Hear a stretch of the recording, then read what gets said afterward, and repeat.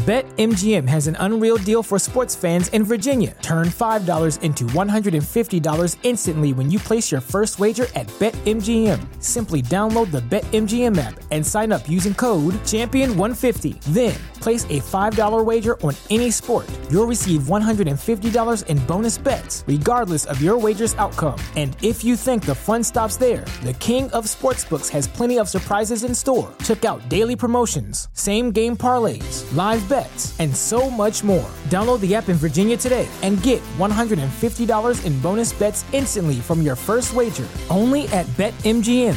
BetMGM and GameSense remind you to play responsibly. See BetMGM.com for terms. 21 plus only. Virginia only. New customer offer. Subject to eligibility requirements. Rewards are non-withdrawable bonus bets that expire in 7 days. Please gamble responsibly. Gambling problem? Call 1-800-GAMBLER. Promotional offer not available in Washington, D.C. What's so special about Hero Bread's soft, fluffy, and delicious breads, buns, and tortillas? These ultra-low net-carb baked goods contain zero sugar, fewer calories, and more protein than the leading brands, and are high in fiber to support gut health. Shop now at Hero.co. Support for this podcast comes from Frito-Lay and the 2023 Snack Bracket Championship. The Frito-Lay Snacker Challenge is underway, and fans are voting on their favorite snacks to crown champion. We're talking about prime-time matchups between the best 64 snacks in the land. Will Ruffles Ridges reign supreme? Can Doritos defend their dynasty? Or will Smart Food use their smarts for a surprise upset? Only you can decide. Get in on all the action for a chance to win up to $1,000 or a year's worth of snacks. Let your snacks be heard. Just go to fritolaysnacket.sbnation.com to vote and enter for a chance to win. No purchase necessary. Sweepstakes ends April 3rd, 2023. Void where prohibited. Year's worth of snacks awarded in the form of 52 coupons, each good for 1 bag of chips. See official rules at fritolaysnacket.sbnation.com.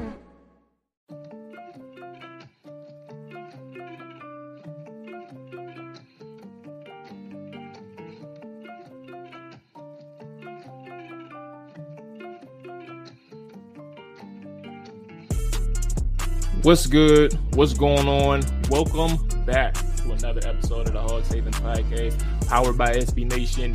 You can find us at hogshaven.com, at hogshaven on Twitter and on Facebook. I am your host, Molly Mo, Jamal Force. You can find me on Twitter at Let Maul Tell It. Do not forget the U. On the show today, you know what time it is. We are previewing Washington's Week 12 matchup against the Atlanta Falcons. Mark Bullock is on the show today. And if you all know Mark, you know what type of time he's on. But if you don't know Mark, very good film analyst, is able to dive into the film in detail and able to express what he's saying from a schematic standpoint and from a player evaluation standpoint. So it was good to have Mark back on the show and chop it up about all things Commanders. And that's where 98% of our conversation is on this episode, stemming from Mark Bullock and myself talking about this team and a slight preview and prediction of the Washington Commanders matchup and the Atlanta Falcons. With all that being said, I'll be quick on the front end. I do think this is a game that Washington will win. I can see this looking like a 21-17 type of game, something where it's short, because I don't like for all it's worth this season, Washington has struggled to put up 20 plus points on offense. You know, a lot of people are going to mention, well, they just put up 23 against the Texans. Don't forget that one of those scores was a pick six. So you really, it's been a hard to come by type of thing with this offense throughout the course of the season. So all that being said, I do think Washington's defense is going to be able to keep this Atlanta Falcons offense in check.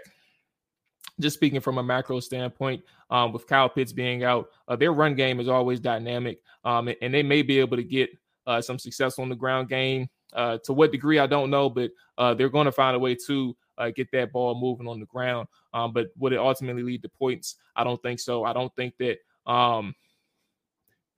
think that this defense has really had, for the most part, Washington's defense has really had a good season in terms of tackling. There's been one game in particular that was bad, or two games in particular that was bad, Detroit and Chicago. But for the most part, they've been sound in terms of at the point of contact, making plays and things like that. And I really trust this defense to hold a Mariota-led Atlanta Falcons offense to under 20 points and having them a really good chance to win this football game. So that's good. Another update, Chase Young, as far as I know right now, we don't know how much he's playing, if he's playing at all on Sunday. So be on the lookout for that as we're recording. There may be an update to that. So no predictions in terms of, or expectations in terms of, his performance on Sunday. Will leave that blank and left to be filled. Another thing is Dax Milne popped up on the injury report, and for all that worth, it means we have to take into consideration that there may be a new punt returner this week. And I personally believe that it should be Jahan Dotson. You're talking about a receiver, a first-round pick who, since he's gotten back off this injury, has had 2 games with Taylor Heineke. And that chemistry may be building some, who knows, but ultimately 3 targets in his 2 games has been concerning for me. Not necessarily because Jahan Dotson is still he's still the same receiver he was when Carson Wentz was here. And so the lack of targets does not mean he's not getting open, but he's not getting those opportunities. Obviously, Terry is the number 1 receiver, so you can't really criticize from that standpoint, but do understand that if you want Jahan Dotson to be a more impactful player for your offense and for your team, special teams is the route to do it. Get him back there on punt returns if Dax Milne is unavailable. I'm personally done with Dax Milne as a returner, but I'm not a person making decisions for the team. So this is a good opportunity for exposure for another player, and I hope that it's Jahan Dotson moving forward. So we will see. That's it for me. That is a wrap. I will go ahead and kick it to the conversation between Mark and myself. Again, I think that Washington finds a way to improve to 7-5 after this week, man. I hope you all had a good Thanksgiving. Hope you all stuffed your face with the turkey or oxtail like I did yesterday. Whatever it is that you had on your plate, hope you had some good sides as well, some mac and cheese, some candy yams. Hope you had some decent dessert. I had all that, and that's why I'm about to go to the trainer as soon as I'm done recording. But yeah, man, I hope you all enjoyed yourself and had a good time with whoever it is that you were able to spend it with. But yeah, with that being said, take care. Enjoy y'all weekend. We'll be back post-game, man. Stay safe. Peace. Joining us right now is the good man, Mark Bullock. You can find him on Twitter at Mark Bullock NFL. Check out his Substack, markbullock.substack.com. Mark, I appreciate you joining me today. And I think the last time we talked, if I can remember right, I don't think it's even difficult. Like the last time we talked, Washington wasn't doing good. I think that's the safest way to say it. Washington wasn't doing good. There was some issues on both sides of the football at that point. There was several leaks and chinks in the armor, and we didn't know kind of the direction in which this team was headed. I personally have told people, and I said this on my Wednesdays podcast, I have told people this team was just straight up ass. They weren't good. And I've changed my tune, but I'm gonna give the floor to you. Where do you think are some key turnarounds? I won't put a specific number on it, whatever pops up in your head, but what has been some of the key turnarounds for this team to put them back in playoff contention and to get them above 500 at this point in the season? Yeah, so I think the main one has been that the coverage has found a kind of set group of guys that they're comfortable with. And then that's obviously St. Juste on the outside instead of William Jackson. And then you have the 3 safeties with their various roles. And sometimes McCain's in the slot, sometimes Curl's in the slot, and sometimes Forrest is over a tight end, sometimes he's back deep. And however they figure those 3 guys out, it's been those 3 plus Fuller and St. Juste on the outside. And having a settled back 5 or secondary is really helped them kind of get on the same page and be able to do the coverage concepts that they want to do with all the kind of match quarter stuff that they like to run. That's been the biggest sort of thing for the turnaround, is that the defense has been able to, the coverage has been able to last long enough to let that pass rush get home. And in recent weeks, it's even been able to hold up even longer and give the pass rush extra time to get home. And then the defensive line has been playing pretty well all year, I thought. And Jerome Payne has stepped up. Jonathan Allen has been fantastic. Montez Sweat is benefiting from the kind of the stuff that they're doing inside and the stunts that are running. And you've seen the backup guys emerge from that as well. Efe Obada has stepped up, I thought. And Casey Tuhill has a role, not necessarily as a pass rusher, but certainly a role as a run defender and a guy that can drop off into coverage and run some stunts and that kind of thing. So they've kind of finally found kind of a settled group on defense that they can rely on, and that has really allowed their defense to take a step forward, and that has been able to keep the offense in the game. And then, Taylor Heineke has his moments of madness and moments of magic, and the moments of magic have been just about enough to see them through on this win streak. So those have been the keys for me.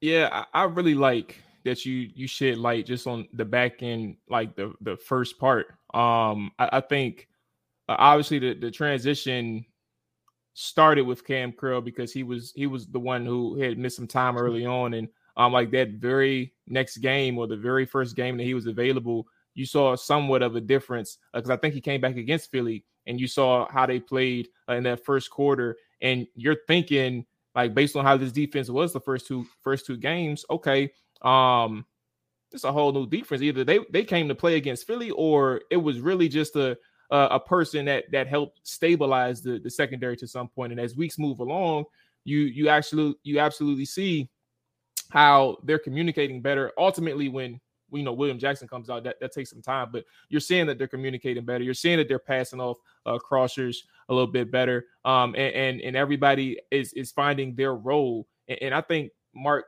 when you mentioned Benjamin St-Juste, right? I have said, and I want to get your take on just Ben and his development this year. I said, like, the best mistake that Washington made was starting him in the slot.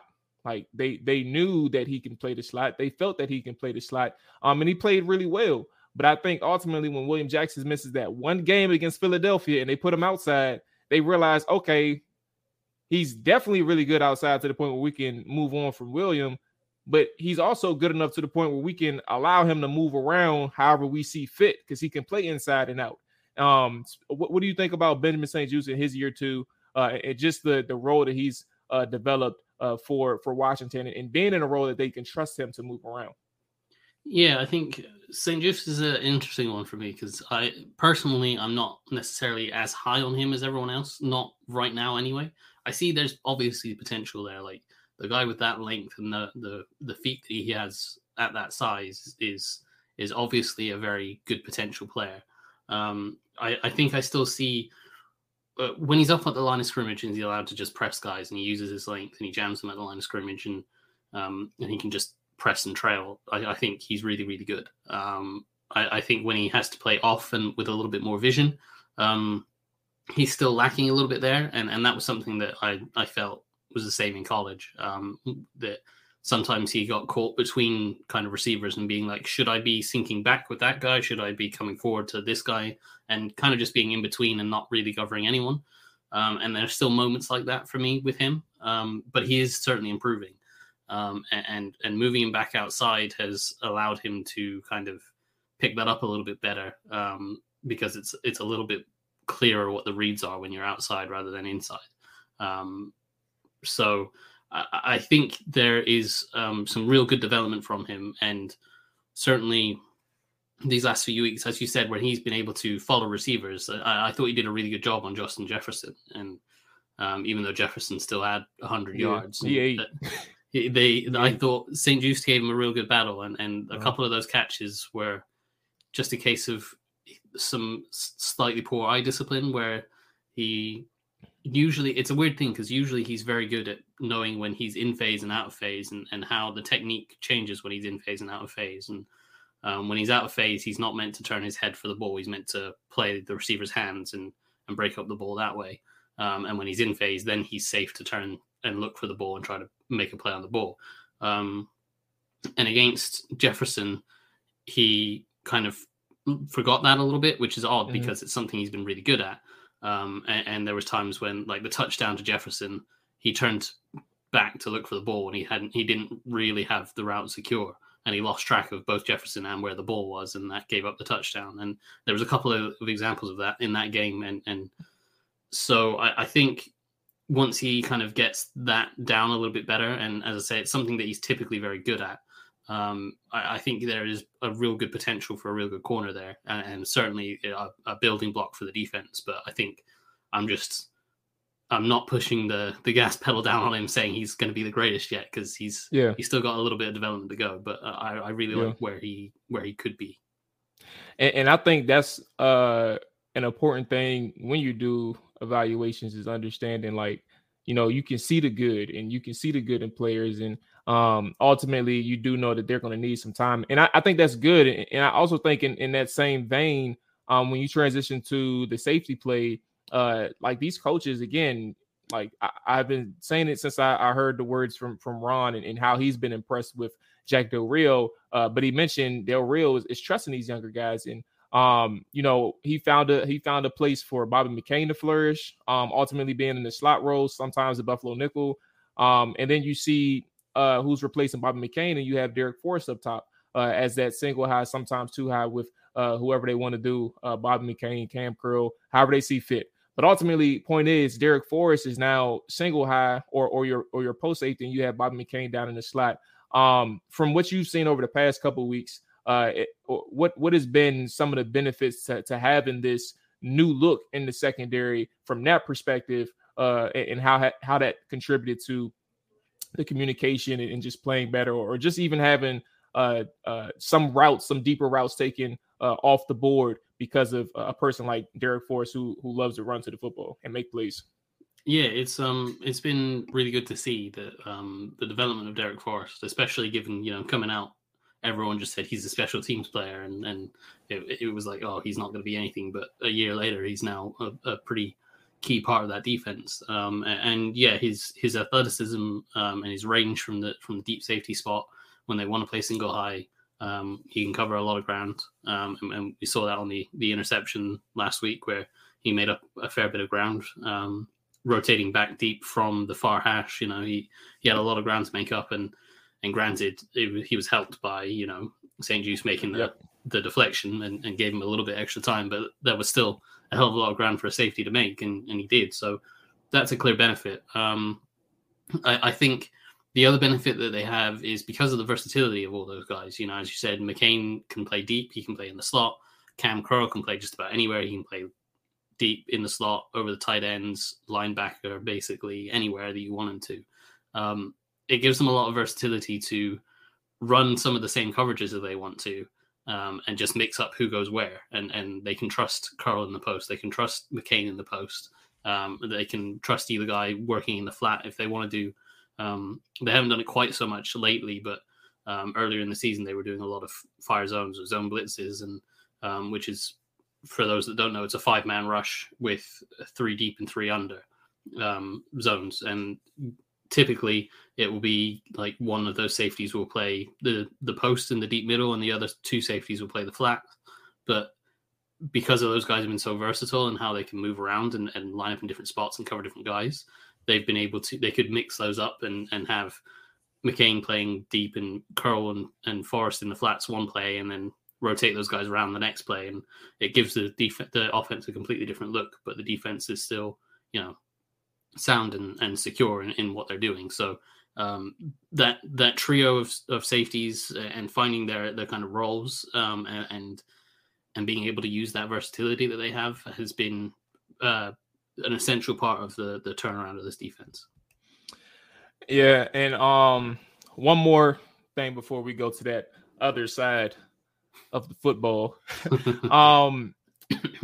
Another thing you mentioned is the fact that because the coverage has gotten stronger, Washington has been put in positions where the defensive line has more time to get to the quarterback. Granted, Daron Payne, Jonathan Allen are the two that are winning at a very quick rate at times, disrupting plays before you can even get started, which is a blessing to a secondary. This defensive line, whether it's through their stunts, whether it's playing stunts or just instinctive stunts, playing off of one another, I don't even know. Like, so here's what. Let me outline my conundrum in my head, and it may be the case that I'm thinking too much, right, Mark? But I can't quantify the impact Coach Z has had on this pass rush unit and defensive line versus the issues that Sam Mills presented to this defense. I can't quantify it. I don't know exactly what has been taught, but like you just see how good they have been playing this year. Was this because of the coaching?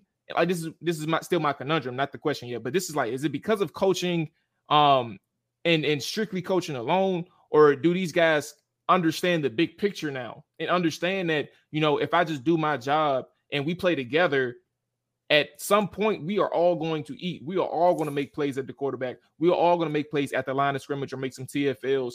So long as I trust my teammates beside me and I do my job, and we'll find a way to win. I like the way they're playing. I love the way that they're playing and following up off one another and making sure that these rush lanes are closed. The pass lanes in the pocket are closed just as quickly as they open on those stunts or anything like that.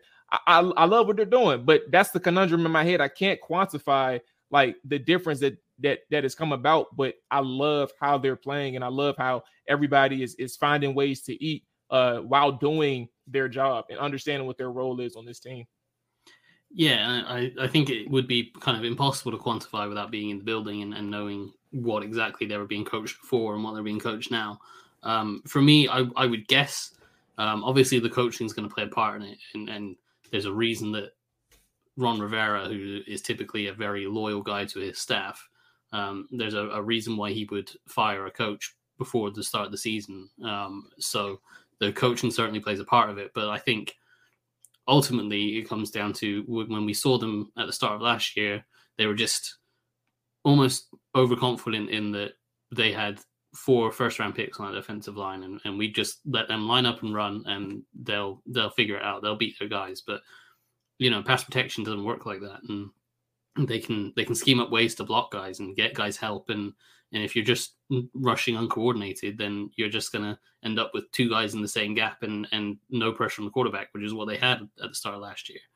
And I think we saw them start to buy into like, okay, actually we need to run a few stunts here and there, and that will help open things up for the teammate, and rushing a little bit less selflessly a little bit more selflessly and working for each other rather than just going for individual kind of, I'm going to win my matchup.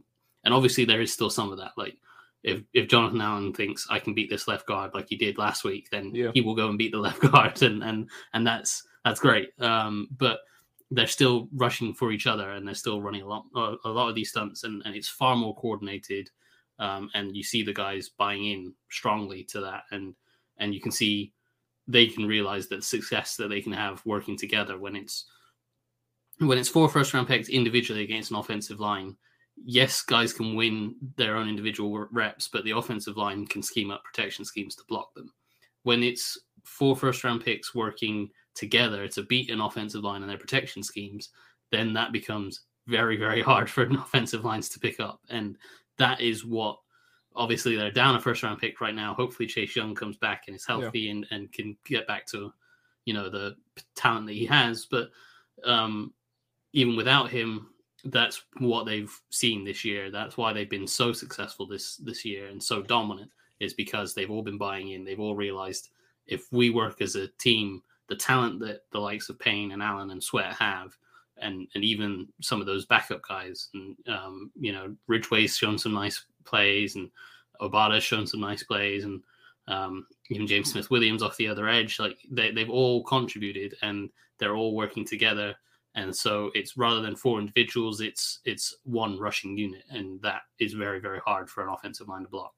Who do you think has been like the biggest beneficiary? Just we know the top 3 dogs, and the answer could be one of those 3. But who do you think, in your opinion, has been the biggest beneficiary of the way that they've been playing this year? What's your opinion on that? I think probably Montez Sweat would be the biggest beneficiary. I think he's someone that he frustrates me a little bit because the potential of him is so high with his athletic ability and the way he clearly works very hard. And when he's not rushing the passer, when it's, you know, there's a bubble screen, he'll go and run it down. If there's a if there's I mean, a effort tight end and motor is unbelievable. Yeah, and he does all the right things. When it's a run play, he will blow up the edge and make runs cut back inside to the other guys, and he does a really good job with everything. But his pass rush just isn't quite consistent enough for me. But when he's able to stunt inside, and have Jonathan Allen taking up both a guard and a tackle, then if the center's not sliding across, he's coming free and he is coming hot. And so he's, I think he's probably the biggest beneficiary of it. And if they can add Chase Young back and he's, really threatening off the other edge and the line's having to slide to Chase Young, then that's even going to make things even better for Sweat, I think. Man, Mark, I love that you added what you added towards the end, because I'm with you on Sweat, and I'm with you on the fact that I had this like idea in my head, and it's crazy because I changed my tune for the better in terms of perspective, but I had this idea in my head, like I'm seeing these pressures that Montez Sweat is creating, but like there are certain times where I see him go up against a talent level that's equal to him or a little bit or perceived a little bit better, and he's not winning in one-on-one situations. So I'm like, this is throughout the course of the season. So I'm like, I understand he's getting these pressure numbers, but I'm not too sure that he's like Jonathan Allen this thing or Deron Payne in this thing in terms of winning his one-on-ones, but he is having success on the line games, and the fact that they can use his athleticism in the back, the fact that he can close the space between him and the quarterback just so instantly is what's making him stand out in that way. So I'm really glad that you said that, because there's nuance to how people create pressure and how these pressure numbers stack up. And he's doing a really good job right now within the actual structure of what they want to get done. So I'm really glad that you brought that up. Offensively, man, I think that's the biggest issue here. And I guess we can start with Taylor, but I also think that the way that they're playing right now, it's not too uncommon throughout the league at this point, like this actual season, in terms of like the ball control, trying to establish a ground game and things like that. But I also think that Washington is in trouble, not because of what they're doing, but because like the third downs are a problem. I think that the red zone is a problem. No matter despite who's at quarterback, but even if you take into account Carson Wentz or Taylor Heineke, I don't think that this is sustainable because of the quarterbacks that you have. It's not like a top tier quarterback that's within the structure of this offense. You have somebody, whether it's Wentz or you have Heineke, you have somebody that is flawed in terms of how they play the game, and sometimes those mistakes are just high variance and volatile. You don't know when it's coming. So that's kind of where I'm at, Mark. If you want to start on Taylor or the offense, either way, wherever way you want to take it, that's fine. But I like what they're doing. I'm just concerned that we're gonna find out the hard way when you run into a particular team. Yeah, I can certainly see that. Heineke is such a weird kind of almost a case study in NFL quarterbacking, because clearly the team gives that little bit extra for him. Clearly they love him, and you can see like they make plays for him. Like Terry McLaurin's making outrageous catches every week, and yes, Curtis Samuel is getting an extra few yards on every pass every week. And clearly there's something to who he is that gets the team going, but at the same time he does significantly hold them back as a passer, and that's maybe a little bit harsh on him for the last week, because I thought he made some nice throws last week under pressure, but generally speaking, yeah, he misses a fair few throws, and he can be poor accuracy and miss throws, just basic throws. He can be high and behind, kind of like how we saw with Wentz, but he can also underthrow those deep balls, or doesn't have the arm to drive it, like the interception against the was it the Vikings, where he was trying to hit that whole shot against cover 2 to McLaurin. Yeah. And no, that was just to Logan, I think, the one in the Minnesota game. It might not have been the Vikings game. It might have been the one. Either way, I was saying it ain't too unfamiliar.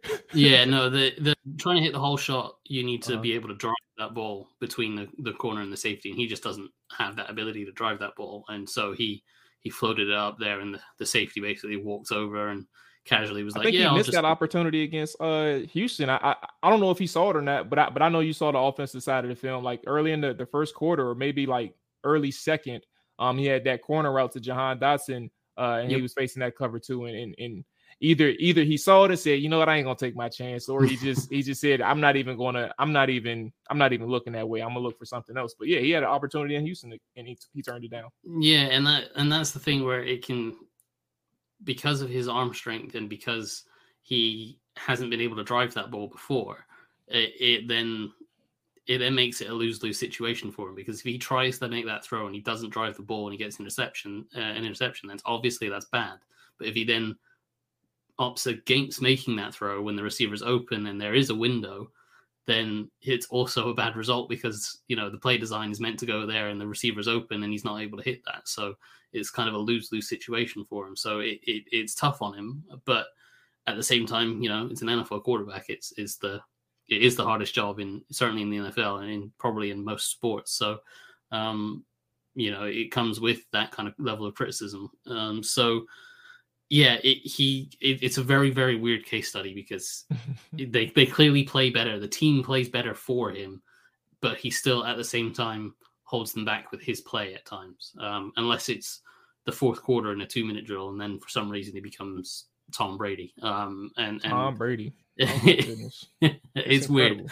But you know, yeah, it's weird. But in terms of the offensive sustainability, I think you made a good point that this style of play is quite hard to sustain. And obviously it's kind of the way a lot of head coaches see it. If they don't have a Patrick Mahomes or a Josh Allen type quarterback, a guy that they can lean on to make plays out of structure and what have you, you try to play that ball control game where you trust your defense, you control time of possessions, you have a good punter that can pin them deep and make them drive the length of the field, and essentially that Eagles game. And that's very hard to sustain, because you have to have all 11 players making every play perfectly each time. And that can even just lead to a 3-yard gain each time. As we saw against the Eagles, they didn't average a ton, but they had successful runs every time. They kept ahead of the chains. They didn't have hardly any penalties, so they didn't get backed up. And that's a hard thing to do consistently on a play-to-play basis. So the fact that they've been able to do it quite well in the last few weeks has been surprising. And obviously long may it continue, because in theory, yes, that is a very tough way to win, but it's a tough thing to counter if you're able to have those guys be successful consistently, but it's a very hard thing to sustain. So that's where the Chiefs and the Bills of the world can just go, well, we can't play that style, but we do have a quarterback that can, you know, scramble around for 20 seconds and launch the ball 60 yards downfield when out of structure and win you games that way. So it's the ongoing search for a quarterback that can let them play in a little bit more explosive way is kind of the story of Washington for the last 20 years, I guess. Yes, a very long time. But I think, and to what you're saying, like, and for me to clarify, I think it's like Dallas, Philadelphia, obviously, and San Francisco are the teams that pop up in my head in the NFC. And all of them, well, not Philly, but the Dallas and San Francisco are still on the schedule. And I think that's kind of where my concerns are, because I don't think the defense, and we had this conversation, Mark. I had mentioned to you that I really thought that Minnesota and Philly in particular was a litmus test for this defense. And I think I gave them a passing grade against Philly, but that's mainly because of the turnovers. Like that was like a C+ effort in the way they went out and played. But you may mess around and see these guys again in the playoffs. And for the regular season, Dallas, San Francisco, you may be in a situation where your defense isn't able to keep these guys under 20 points. And you're going to be forced to score more than your average. You're averaging close to like 17 points per game. I know it's been increased ever since the Philly game where you scored over 30. And obviously just last week where you scored 23. But ultimately the point is, that offense is Jekyll and Hyde, the way they're performing. And as we transition to like the playmakers, Terry McLaurin, look, he's different, and Taylor's giving him that opportunity to showcase why he's different and why he's elevated this offense in spurts. Like he's a receiver. He's going to do what he can do, but he's showing why he can elevate this offense. Talk about what you see in Terry, and how he's been able to impact or create that impact for this offense when given the opportunities. Yeah, I think there's a different kind of aura almost about Terry McLaurin this year. I think we've discussed it a few times on Twitter. He has a little bit more of that kind of mentality of, I am actually good. I'm that guy. I can go and make these plays. And you see him kind of chatting with DBs a little bit more. And you didn't see that in years gone by. You saw him be the kind of humble guy. I'll go make the play, and then let's get back to the huddle and keep working hard. And this time he's joined with guys a little bit more, and he's being like, yeah, you can't guard me. And there was the Eagles game. Don't put that safety on me. Yeah, don't put a safety on me, and that kind of thing like that. That's showing me, to me, that's showing there's a little bit of a mentality shift that he's starting to understand. He obviously knew he was good beforehand, but he's starting to understand just how good he is and coming out of the shell. Yeah, and how hard that is for defenses to stop if he plays with that kind of, I'm the guy, I'm going to go make the play, and they're not going to stop me. When he plays with that mentality, he proves that he is the guy and he can do that. So it's exciting to watch. It's fun to watch. But in terms of him as a player, like, he's a very good route runner. He's obviously got a fantastic speed. His hands, I don't know how he manages to catch every ball with the way he does his hands, but body catching everything, but don't drop nothing. It's so weird, but he goes up and makes those plays somehow. He's obviously, Taylor Heineke has a huge trust in him, and the way he's playing, why wouldn't you? And the numbers from when Carson Wentz was in compared to when Taylor Heineke was in, it's night and day. And the flip side of that is you can look at how Curtis Samuel's numbers have dropped off, and obviously John Dotson's missed some time, so his numbers 3 targets off since he's been back. John Dotson. So, exactly. I was just talking about it this morning. So it's clear that Taylor has a preference for Terry McLaurin, and that's fine. McLaurin's the number one guy, but he's starting to take over games, and I think Scott Turner's starting to get, okay, he's going to go to Terry, so let's run things just for Terry. And there was the whole thing about slants last week that I think Pete Haley kept asking about slants, and I tweeted out during the game against Philly, or was it against Philly? I think so, where it was just keep running Terry McLaurin on slants because they can't stop him. And so it's the underneath stuff as well as the ability to go deep is great. And with Wentz, it was more they were using him as a deeper threat, and obviously he can offer a lot as a deeper threat. And when he's getting extra attention from defenses, that opens things up for a lot of other receivers, which is probably why we saw Samuel be so effective. But when Heineke is going to default to McLaurin, having him run a little bit more of a diverse route tree and letting him work underneath a little bit more is beneficial, because it lets McLaurin get those 5, 6, 7 yard catches and pick up yards after the catch and turn his 3 catch 60 yard game into a 7 or 8 catch 115 yard game. I think it's beneficial to the offense to get him the ball. Obviously that goes without saying, but letting him have more of an impact than just being the deeper guy, I think has been the biggest turnaround, obviously, since Taylor's come in and just decided he's going to Terry. Hey, look, you heard about the shirt that he just made with his team. F it, Terry down there somewhere, man. Look, let's go ahead and just quickly touch on this Falcons thing, because at the end of the day, we kind of know what both teams are. Washington is going up against a Falcons offense who has now lost Kyle Pitts for the season, so there is no Kyle Pitts in this game. However, their number one thing every week is trying to establish the ground game, and Atlanta has the horses to do it, whether it's from Mariota or just the actual stable in the backfield.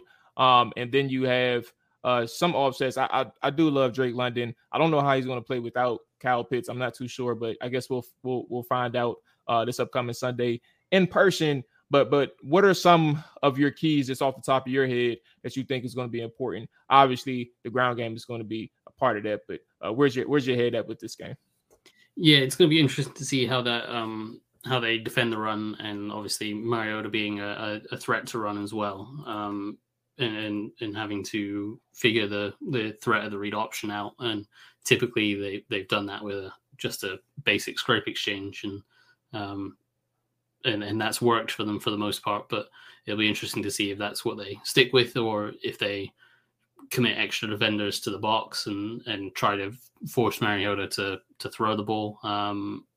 That's going to be interesting. I think I'll be really intrigued to see who defends Drake London, whether they just let their guys play sides, like they have done for most of the season, or whether like they find the trend the last few weeks where they've picked their receivers and moved St. Just and Fuller to follow those guys. And sometimes they still play zone when they switch sides, but they're still on the side of the receiver that they want the matchup that they want. And so it'll be interesting. I think London would be a really good test for St. Just. I think St. Just obviously has the size and the quickness to match up. And St. Just can match those the kind of jump balls, the ball skills that London has. So that I think would be a real fun matchup just to watch from a film perspective. But I think Kendall Fuller would probably struggle a little bit with that. But you might want to trust the kind of more reliable Kendall Fuller, who's been fantastic the last few weeks. And if you're going to if without the threat of Kyle Pitts, maybe you kind of rotate your coverage over to London, and at that point, if you're kind of bracketing him, Kendall Fuller might be the guy that you prefer to go with. So that I think is the other matchup that I'm looking out for on defense. Yeah, man, Drake London and whoever Washington puts up against him is like I'm just a fan, man. Ever since I done heard the disrespect on Twitter after I done watched this game, I didn't agree with a lot of things people said. I've been rooting for him ever since. And the numbers ain't going to show too much in terms of statistical this year, but still an impactful presence. So we'll kind of see how that thing monitors. Arthur Smith is, I mean, obviously from that tree of Tennessee and Vrabel. So you kind of understand, like he has that. I don't care what you're doing. We know what we're doing. We have an identity. And I think for Washington, those matchups are important, as you said. And I think for Washington, offensively is going to forever be kind of up there, like as my priority. I love what Turner's doing, and I don't want to rehash the conversation we had earlier, but are you able, I would just say, and see what I'm looking into, are you able to get yourself back to those third and manageables, like the 3rd and 3s, 3rd and 2s? I'm not necessarily saying every single third down, but how effective are you on those 1st and 2nd downs? And are you able to start out the gate and not necessarily have these 1 or 2 off drives where everything looks good, but are you able to start out the gate being efficient? And we're not saying, I don't think anybody is saying you need to put up 40 points a game. Like, I think people kind of get it stuck in their head that people are asking, because they're criticizing the offense, they're asking them to be perfect. You don't have to do that, but you can still find a way to be efficient, put up points in those drives that you are taking a lot of clock up off the game, but you can find a way to put up points and make sure that your defense has a lead, or they're still within the game and they're not down a touchdown, 10 points. Maybe they're tied, or maybe they're up 3, or maybe they're up 7, and it continues to increase as the game goes along. And I think that's my main thing. Like, I've completely turned the corner on the defense in a good way. I do have faith in defense now, like just watching them play. Last time we talked, Mark, one of the times we talked, I don't know, my major concerns as the weeks went on, like I've seen them eliminate like some of their issues on a week-to-week basis. Like some of the current concerns I had one week wasn't there the next week. Like, all right, you did better. Like, and that has continued to be the case over the as the course of the season went along. So like, I'm slowly letting my guard down and being vulnerable to that defensive side of the football. So I say all that to say, like, it really comes down to the offense for me. Just understanding that if you can put up some more points and be more efficient in critical points of the game, critical situations, I think that's going to be the biggest thing for Atlanta, because Atlanta's still going to find a way to stay in this game. Like, they don't really get blown out. They don't really have those type of moments where they're just not on it. They're going to find a way to stay in this game, Mark. Yeah, I think I'd just like to see that offense be maybe a little bit more explosive to help them out a little bit, because the point I made earlier, it's very hard to sustain those drives consistently over a game without having a holding call that backs you up, or without having a negative run, or an incomplete pass and you're in third and long.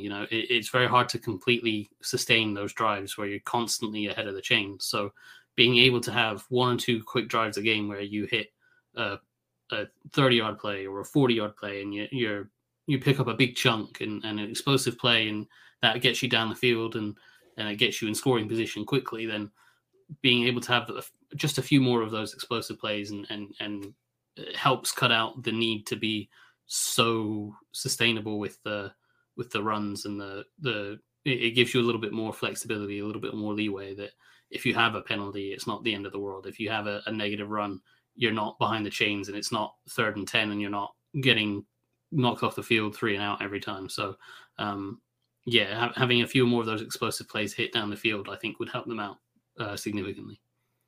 Last thing, Mark, because I think this is important too. Has the offensive line? I think the short answer is yes, but I want to see how much percentage do you give this or that? But has the offensive line improved in your opinion, in terms of whether it's pass protection or just actually in the run game as well?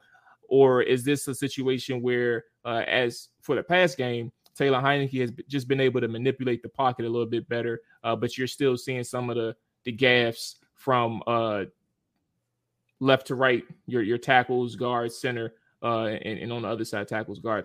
What is your opinion on that? Has it gotten better, or is this a case of more of the quarterback just being a better person back there in the pocket? Yeah, it's a little bit of both. I think certain guys have gotten better. Obviously, Turner, since he's come back in at right guard, has improved significantly from where he was at the start of the year, at least. I wouldn't say he's playing at an all-pro level, but he's playing. He's not playing at a cuttable retirement level that he was at the start of the year. So that has helped. Being able to be solid with the 5 that they've got. At the start of the year, they just kept having injuries and different guys rotating in and out. Being able to have the consistent 5, and granted, Cosme and Lucas have kind of been rotating in and out at right tackle, but the other 4 have been consistent, has helped them improve. But you are certainly right. Having Taylor Heineke in there has helped, and Heineke having a little bit more mobility, but also a little bit more awareness in the pocket to help his guys out. Carson Wentz would get to the top of his drop, and then as soon as he felt pressure, he would drift backwards, and then the tackles had no chance to run guys by him. They just didn't have the angle to do that. So Heineke's been more willing to step up in the pocket and find those little rushing lanes where he can step up and avoid a guy, let his blocker recover and get back on track. So I think the quarterback play has helped them out a lot as well. Mark, who do you got winning, man? Is this a Washington dub, or is this a game where you're looking at Atlanta having a chance to take this one on the road? I think it has to be a Washington win, because they have the way they've been playing lately, the confidence they'll be playing with. Obviously, I think the big threat was them coming off that Eagles game and laying an egg last week against the 1-win Texans, and they managed to put away the Texans pretty convincingly. So you'd hope that attitude would continue across to this week, and the Falcons should be a very winnable game. And obviously the Falcons will be saying the same thing about Washington, but it's one of those games where if you want to be a serious playoff contender, you need to be winning this type of game. And I for now, I'm believing in Washington's ability to win that game and start to put some pressure on the rest of the NFC. Sounds good, man. Let the people know what's been up on the Substack lately, man, so they can go ahead and know to check it out and peep your work. Yeah, so my Substack is markbullock.substack.com, and it's all the breakdowns that I do. The most recent one I did was on Logan Thomas having a real nice game and looking back to somewhat close to his best. And I usually do 3 or 4 a week after looking back at the games. Substack's also brought out some new features with a chat function and stuff like that. So I've been doing some stuff during games and chatting with fans and posting some notes as I watch the All 22 back. So people can be involved in all of that when they subscribe. Absolutely. There it is. Mark Bullock, appreciate you joining me. Take care. Enjoy your weekend. Stay safe, big dog. Talk to you next time. Thanks.